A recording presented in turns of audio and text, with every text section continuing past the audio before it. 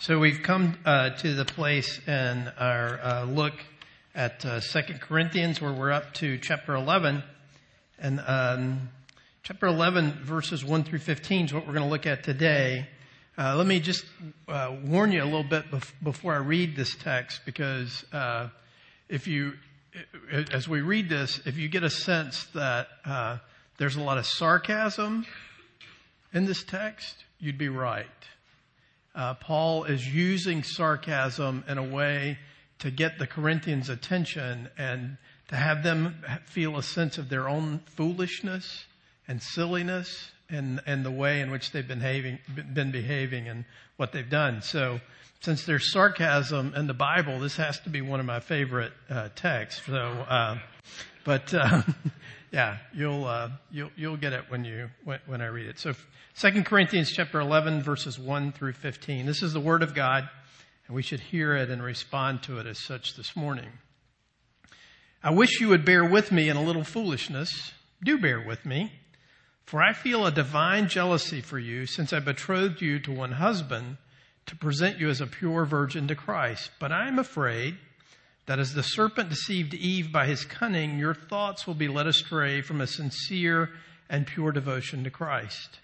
For if someone comes and proclaims another Jesus than the one we proclaimed, or if you receive a different spirit from the one you received, or if you accept a different gospel from the one you accepted, you put up with it readily enough. Indeed, I consider that I am not in the least inferior to these super apostles. Even if I am unskilled in speaking, I am not so in knowledge. Indeed, in every way, we have made this plain to you in all things.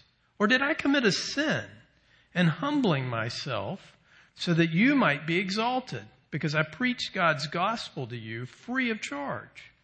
I robbed other churches by accepting support from them in order to serve you. And when I was with you and was in need, I did not burden anyone, for the brothers who came from Macedonia supplied my need. So I refrained and will refrain from burdening you in any way. As the truth of Christ is in me, this boasting of mine will not be silenced in the regions of Achaia. And why? Because I do not love you? God knows I do. And what I am doing, I will continue to do, in order to undermine the claim of those who would like to claim that in their boasted mission, they work on the same terms as we do. For such men are false apostles, deceitful workmen, disguising themselves as apostles of Christ. And no wonder, for even Satan disguises himself as an angel of light. So it is no surprise if his servants also disguise themselves as servants of righteousness. Their end will correspond to their deeds. Let's go ahead and put my notes up there. One of the things that you may not have thought about yourself, and one of the things that we almost never think about ourselves, is that our hearts beat faster than our minds can think. In other words, we're easily swept up with things that are emotional, that are appealing, that seem powerful and impressive, even if they're untrue, or worse yet, misleading, or that might cause the gospel for us to lose a clear vision of the gospel from us. And so one of the things that Paul's getting at here is, and by using kind of sarcasm and the way in which he's talking, is to try to get a sense of humility about what's going on. Because people have risen up in the church in Corinth, and they are saying, Paul's just not that great. He's not that impressive. And so we think, I'm certain today, if we think that if we were to meet Paul, we would be wowed. We'd be super impressed. He would just knock our socks off. But apparently, he wasn't that way at all. People said that, his letters were impressive, but in person, he was unimpressive. One of the great things we got to do over the last couple of weeks is we spent a lot of time driving around in rural North Carolina and Tennessee. And one of the things that's exciting for our family is to read road signs for churches and for little stores. I guess you could call them that. Two stand out. One in front of a church near where my mom and dad live. The sign said out front of the church, "Call 911 because our pastor is on fire." You can see why that stands out, right? I was like, oh my goodness. So, that one, enough said. In fact, that kind of summarizes the whole thing about this text, actually, I think. But the other one that we saw that we still are chuckling over was outside of a little store outside of Roan Mountain, Tennessee. And the top line of the sign said, "Jesus is coming back soon." And the line right under that said, "Hot pizza and live bait."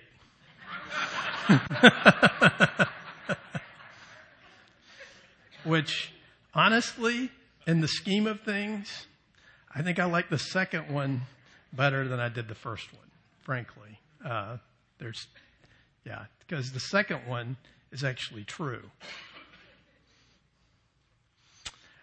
So as we look at this morning, one of the things that we have to recognize about this is that we have an inherent tendency, because we're competent, because we're smart, and because we're gifted, to be immediately attracted to whatever appears to be competent, smart, gifted, and attractive. That's just what we go towards, and that's what we move towards. And so what Paul is getting at here is that the gospel's not that. That is not the way it is.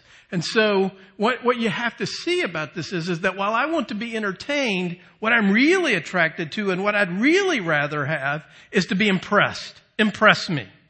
Put on a show of power and competence and, get my attention. And the fact is, we fall into that trap all the time. We think we don't, but what happens to us is, and what's happening to the church in Corinth is, they are being moved to fall away from the gospel because a Jesus is being proclaimed to them who's not a Jesus who is a servant. A Jesus is being proclaimed to them who is a Jesus who was not poor. A Jesus is being proclaimed to them as someone who the gospel that they are believing is not about death, the death of a Savior on the cross. It's about something else. One of the things that I did over the last couple of weeks was sit in the waiting room of a radiation oncology practice. And I think everybody should do that. I think everybody should do that. Just because it's a hard place. It's a suffering place. The people there, if there's anything that's impressive about them, they're impressive by their pain and their suffering. And yet, I was reminded this week, as I sat there, that these are the kinds of people that Jesus found himself with. And he was most often with needy, unimpressive, actually the kind of people not only that we don't see, but that we'd rather not see. And that's who he identified with. So as we look at this, we have to ask the question, and what Paul's getting at here is, what kind of gospel is preached about a crucified Savior? Because he's afraid that because of the impressiveness and the giftedness of these people, what's happening is the gospel is kind of sliding off of their hearts, and they're falling for what is powerful, what is impressive, and what gets human attention, right? So what we have to do here this morning is, this whole thing requires some humility. What has to happen is, I have to be able to have self-awareness enough to be able to say that, you know what I see and what moves me and what's impressive to me may not actually be true, impressive, and certainly ultimately might not line up with the gospel. And so let's look at how he lays out his case here. So he has reasons for concern. The first one is this. He says that he had betrothed the Corinthians to Christ.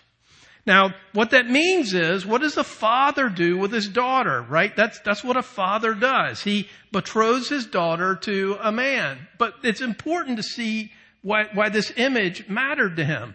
Because when a father betroths his daughter to another man to be married, the father takes a back seat. He is no longer the most important man in that girl's life. Well, he better not be, you know. So the fact is, that's why he's using this image. What he's saying here is that Jesus is the one that's important here, not me. My job was to simply facilitate that connection. And now that connection is there, I still love you. I still care for you. But the most important figure in your life now is going to be your husband. Secondly, he says that he's not inferior to the super apostles because he lacks skill in speaking, or because he refused to take compensation for the work he did there. Now, I don't know about you, but I think the skill in speaking, we read the epistles of Paul, we know that he wrote most of the Bible, and we think he must have been impressive in person. And yet the book of Acts, which is very pro-Paul, right, as you might expect, recounts the time where he preached and he droned on and he droned on and he droned on. And a young man sitting in a window fell asleep and fell out of the window and died. Now then Paul raised him from the dead. But, wow, he was boring. Apparently. When I was a young man, I read the book Knowing God by J.I. Packer. And it literally is one of the few books I can say that changed my life. And I read that book regularly. And so I had an opportunity to hear J.I. Packer speak because his book was so impressive. Oh my. Oh my. Oh my. He's a really old British guy. And this is a criticism of me, not of him, but I was like, what happened between the writing of your books and this talk you're giving? I'm dying. You know, I'm going to drool on myself if you don't pick it up. Well, he never picked it up. Secondly, the other thing that they criticize him for is that he must not have much value to offer. He must not have much to say to them because he doesn't receive any compensation from the work that he did there in the church in Corinth. So in other words, these super apostles are coming and saying, look how impressive we are. Look at what we have to offer. Listen to this message that we have. We're not boring. We're exciting. We're entertaining. We're impressive. And so you should pay us. Paul comes and says, I proclaim to you the word of the cross. Don't pay me. I'll get my payment elsewhere. So even that was used against him as saying that what he had to say was unimpressive. Thirdly, he says he believes that they are being spiritually seduced. In other words, that what's happening to them is that the pure gospel and their grasp on who Jesus was and what he had done for them is slipping away from them. And he uses here the biblical example of Eve and ultimately by extension by Adam. And so this is a great thing for us to remember. So when the woman, this is from Genesis 3, saw that the tree that she had been warned not to eat the fruit of, but she looks at it, it's impressive because the tree is good for food. It was a delight to the eyes. Not only was it good to eat, but it was beautiful. It was impressive. It drew her eye. And that the tree was to be desired to make one wise. In other words, you can get smart, you can get power, you can get some part of what this tree has to offer, right? Its beauty, its impressiveness. I want that. I want to be like that. So she took of its fruit and ate, and she also gave to her husband who was with her, and he ate. So Paul's afraid that that's what's happening here, so that these super apostles who are preaching a gospel that's about human power and about human impressiveness and human giftedness is causing these people to fall away from the truth that he had proclaimed to them. And so the thing is, he uses language that is almost embarrassing in the way in which he's talking to them. It's almost the sarcasm and the irony that he's using is he's trying to get them to see the kind of elemental, fundamental thing that's going on. one of the things that we do in our family is we like humor, we like wit, and we often use that to talk about our spiritual struggles. And so last Friday, my son and I were helping my brothers-in-law because we were at a wedding. My nephew got married, great guy, just a wonderful young man. But we were going to put up a 45 by 20 tent for the rehearsal dinner. 45 by 20. Now these guys, my brothers-in-law and my nephews, are skilled blue-collar workers. They're really good with their hands. They're in anything they can't fix. They're in anything they can't build. So that got us in trouble because why read the instructions when you know how to do this? And so it's hot and we're out there working and I'm talking with my son Tate and I'm like, wow, I'm experiencing a great deal of temptation, which in our family means I'm really angry, I'm really upset, I'm very frustrated, and I'd like to hurt someone. And he said, well, Dad, why are you experiencing temptation? And I said, well, this is hard. No one's reading the instructions. But at the bottom of this, I'm really struggling with resentment because where were these people when we were putting your wedding together? He goes, Dad, and there's an honest confession. He's like, Dad, I don't go there. I'm like, really? You don't go there? He's like, no, I hear your temptation. I get tempted by that too. But when I'm tempted to think that, you know what I think? And I'm like, here it is, this great spiritual truth. He thinks, yeah, I don't go there because I think I'm better than these people.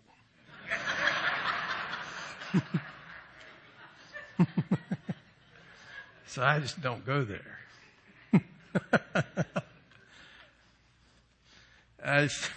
And I said, well, I'm glad that helps you. Not really. Because I'm certain that more pride is not the solution to my temptation here, right? And so what I want you to hear today as we look at this, and this is why Paul is speaking this way, is more pride is not the solution to our issue. Our issue has to be to see Jesus and to see the cross and to see the gospel for what it is, right? Now, one of the things that you have to understand about this whole dynamic between Paul and the church in Corinth centered upon this whole issue of power and competence. The Corinthians, much like West Enders, liked power, liked competence, liked giftedness, like these things that seem to be very impressive. Paul begins his Corinthian correspondence, right? This is from Fleming Rutledge. She says, according to Paul's Corinthian correspondence, there was something about the gospel of a crucified Messiah that attracted the scorn of the worldly and the sophisticated. This was true not only of those without, but also those within the church, the Corinthian congregation in particular. And see, one of the things you have to see about this is that nobody in the first century is prepared to see and believe and follow someone who was humiliated and shamed by dying on a cross. No one. We've sanitized it. We've actually kind of Christianized it in a way to make it a palatable thing. That's why Paul says over and over again, he's not ashamed of the gospel. He's not ashamed to speak the word of the cross, because any right-minded person, any person who is kind of in the stream of the culture and wants to impress people and wants to gather a crowd will never speak about a cross. But Paul's ministry is first and foremost about the cross. For the word of the cross is folly to those who are perishing, but to us who are being saved, it is the power of God. For it is written, I will destroy the wisdom of the wise, and the discernment of the discerning I will thwart. Where's the one who's wise? Where's the scribe? Where's the debater of this age? Has not God made foolish the wisdom of the world?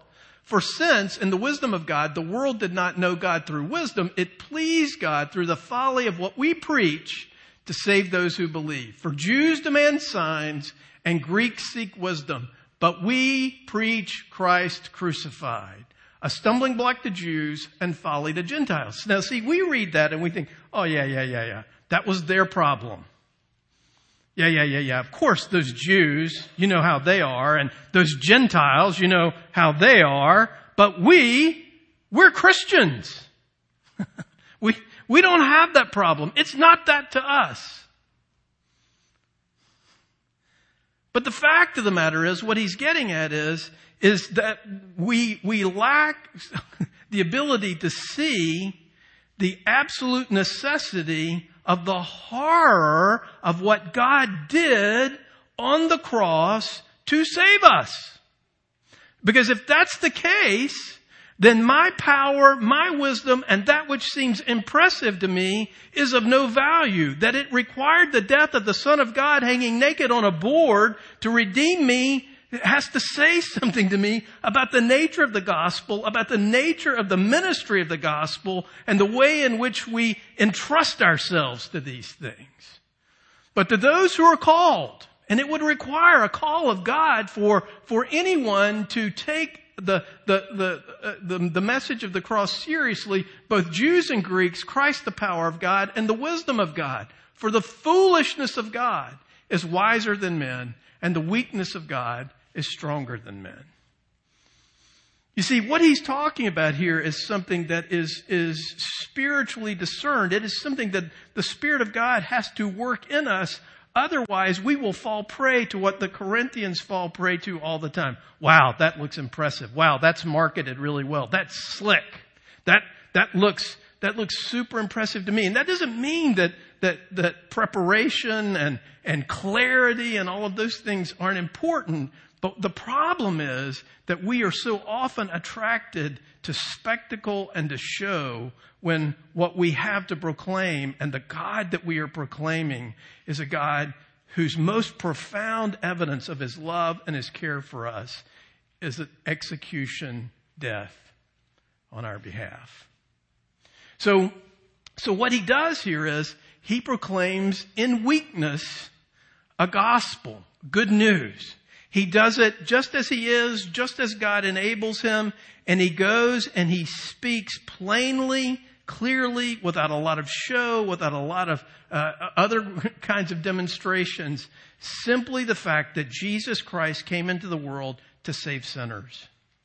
And so his opponents then are proclaiming a gospel that's in strength, that's impressive. They're using rhetorical styles and things like that draw a lot of attention to themselves. Their pastor's on fire, call 911, rather than, here's Jesus. Let's look at Jesus together. He's what matters. He's the one that counts. He's the husband. He's the one that you belong to. He's the one who died and rose again for you.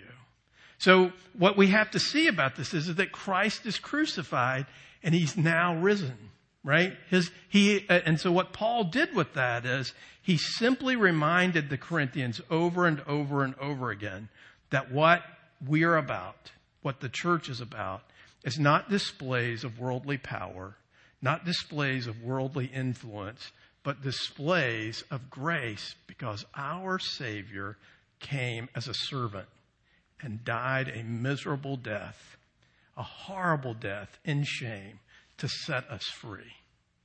So the Corinthians viewed Christ as being revealed in power and not in weakness and suffering. And what Paul is saying to us here in this text is that the gospel overturns all of that. It changes all of that. So it's not simply a matter of what is preached. That is important. But who and how the integrity of the gospel is maintained in the humility and the necessity of drawing attention away from our gifts, our abilities, our talents, our power to the one who died for us. You see, I think it's a powerful picture for us of the way in which the gospel works. And in just a few minutes, I'm going to read to you the words of institution for the Lord's Supper. And that's why the Lord's Supper is so key to the life of the church. Because what Paul says in 1 Corinthians 11, again to the Corinthian church, is something worth us thinking about. What does he say? He says quoting Jesus, "This cup is the new covenant in my blood. Do this whenever you drink it in remembrance of me. For whenever you eat this bread and drink this cup, you proclaim the Lord's death until he comes." Why does he do this and tells us to do it in remembrance? Why do you need to remember? Well, you only need to remember those things you tend to forget. And what might you forget? What you might forget is that I am where I am, and I am who I am because Jesus Christ died. I need to remember the Lord's death. I need to remember that it was a necessity that Jesus Christ die for me. And what I need to remember by that is not just that Jesus died on the cross to set an example or to show us something, but that Jesus was actually doing something for me by being shamed, by being beaten, by giving up his life for me. One of the ways that I think is powerful and profound for us to do that is to ask ourselves the question in humility, what is it about me that would require the death of the Son of God?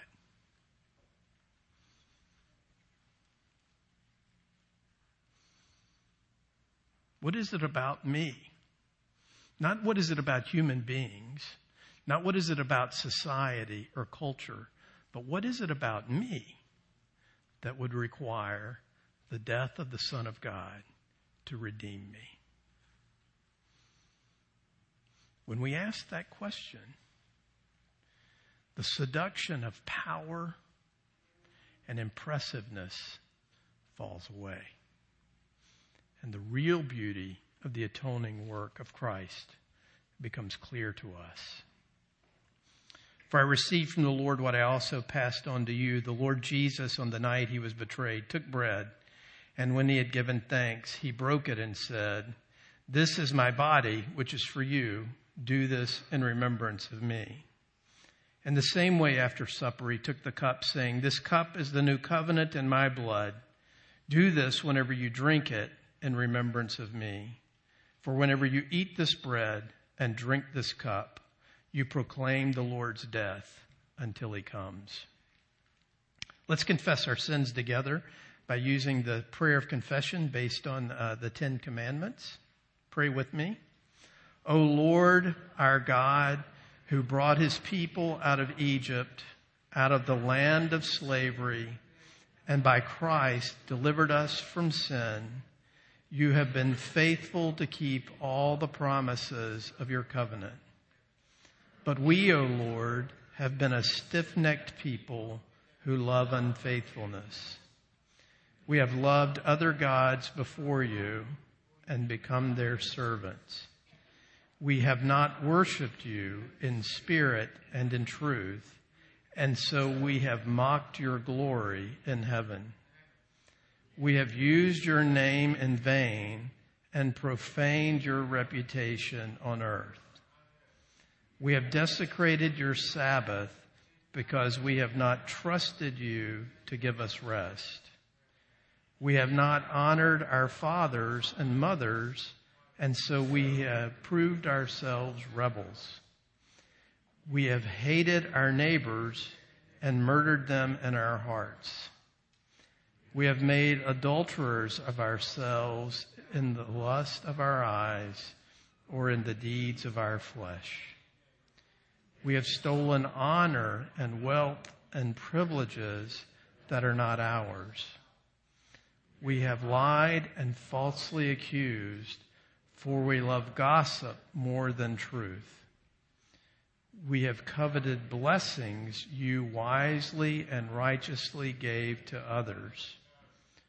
O Lord, have mercy on us, for we have not kept your law.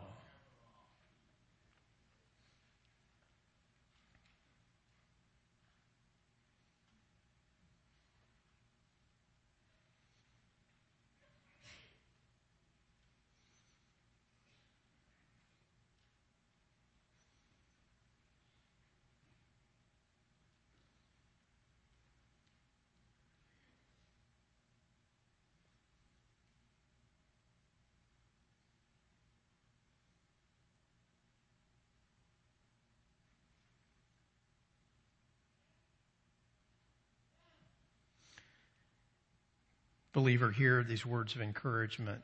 The saying is trustworthy and deserving of full acceptance that Christ Jesus came into the world to save sinners.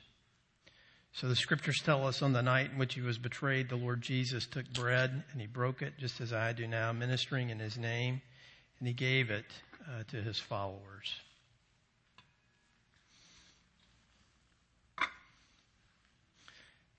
I wonder if part of our tendency to be drawn to what appears to be powerful and independent and impressive isn't because deep in our souls we're ashamed.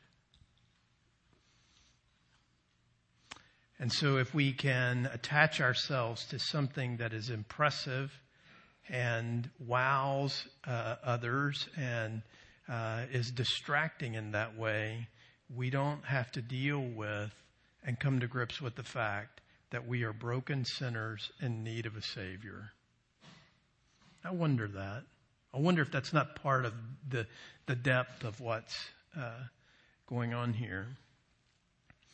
I came across a story a few weeks ago about a convent in post-war World War II Poland.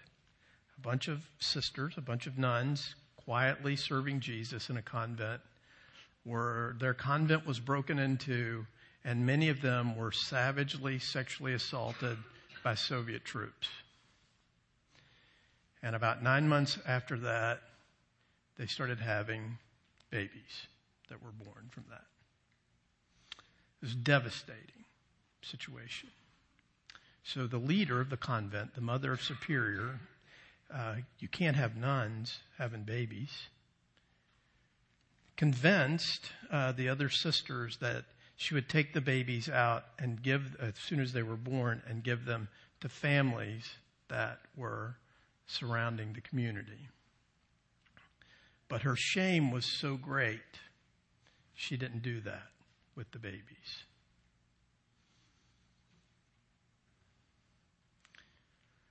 And that becomes clear. And so what happened as a result of this was, because of the number of orphans and the number of babies that were being born, an unbeliever suggested that the solution to this problem would be to have the babies, to raise them in the convent, and to allow the orphan children that were around them to come and join them. And that would be the new mission that these sisters would have. And so the shame that they experienced was transformed by an act of grace to become something beautiful and life-giving that reflected the kingdom of God. Jesus Christ bears our shame so that we don't have to be seduced by that thing that would cover our shame. He doesn't so much cover our shame as he bears it so that we can be set free. That is why he wants us to remember his death. That is why it is the safest and best and most healing place for us to be, is to remember I needed a death to atone for my sins, to set me free from my shame. Jesus bore that.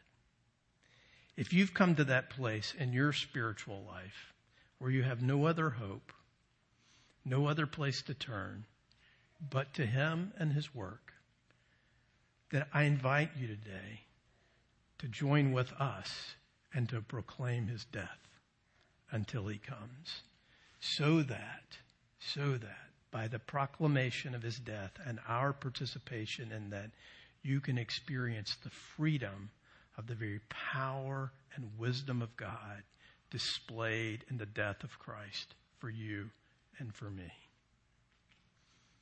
What a rich thing that we get to say Jesus died And in that shameful death is my victory over shame and sin and death.